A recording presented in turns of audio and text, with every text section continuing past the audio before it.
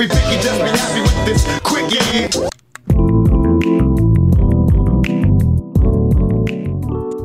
All right, today on the Quickie, ironically, we're going to talk about something that is unlikely to happen fairly quick, and that is the return of sports.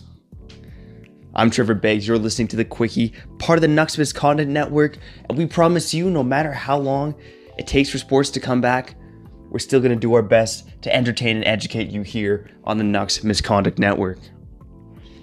Now, I gotta say, I'm Mr. Optimistic a lot of the time, okay? Love it or hate it, maybe you disagree with me when you read my stuff or listen to my takes. I consider myself a fairly optimistic dude. And I felt fairly optimistic about the return of sports in the summertime. Now the NHL, again right now you're hearing reports they're championing the idea of bringing back hockey in July and August. Talking about this as a realistic scenario. Now this very may well happen. But I'm less optimistic than I was, say, a month ago. First and foremost, there will be no fans at games until there's a vaccine ready to go. That much is almost a fact from all the medical professionals you hear from in the community. Now, that doesn't mean games can't go on, but it'll certainly be weird to see NHL playoff games being played with no fans in the stands. That being said, you're still getting the TV revenue, so it's still something for the NHL. But you're right, it is a bit tainted, a bit weird. And I hate to side with Drew Doughty on this one. But there's something a little bizarre about playing in front of no fans. Unless you're the Florida Panthers, that is, then I guess, you're already used to this, okay? But realistically, are players going to want to do this? We're talking about everyone convening in cities, locking themselves in a hotel room of the chosen city, whether it's Vancouver, Toronto, Columbus, whatever it ends up being. These players will have to self-isolate in their hotel room for 2 weeks, maybe with or without their family members, with or without each other, before the return of sports. And for NHL teams in particular, who are on the outside of the playoff picture, what exactly is the motivation to suit up for 10 games? All these players talk about wanting to have some type of training camp or regular season to get going again. But I just don't see how it makes sense for the non-playoff teams to return to action. They've received their paychecks for the season.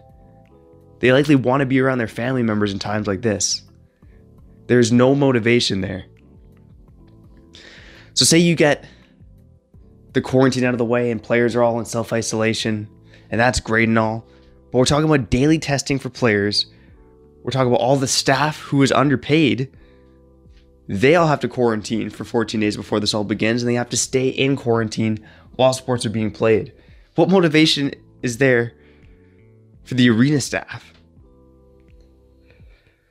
Again, we're talking about a very convoluted situation here. And I have a hard time seeing sports returning. Now, the NHL might have more motivation than, say, the NBA, because the loss of revenue is certainly hurting the NHL more than it is hurting the NBA or even the MLB or the NFL. So they might want to bring it back in some capacity just because they need to stop the bleeding more than these other organizations. That being said, it really just depends how hungry are the players to come back and play in July and August, to come back and play for a cup in front of no fans, to come back and play when they might have to do nothing but sit in hotel rooms and be isolated from their families while this pandemic is going on.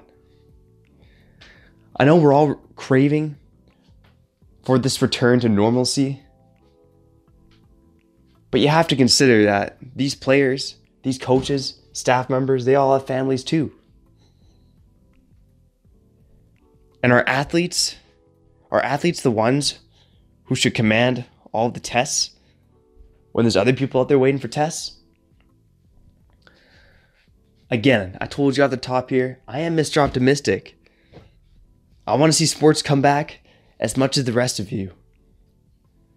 That being said, we all know it. There's more important things than sports out there.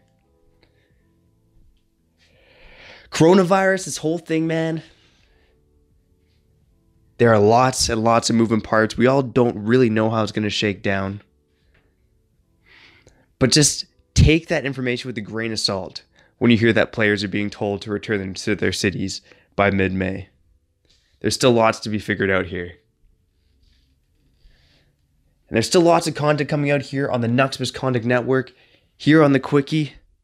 I got to continue my look around the NHL as we continue to wait and see what the fate of the NHL season will be. I'm Trevor Beggs, and thanks for listening to the Quickie.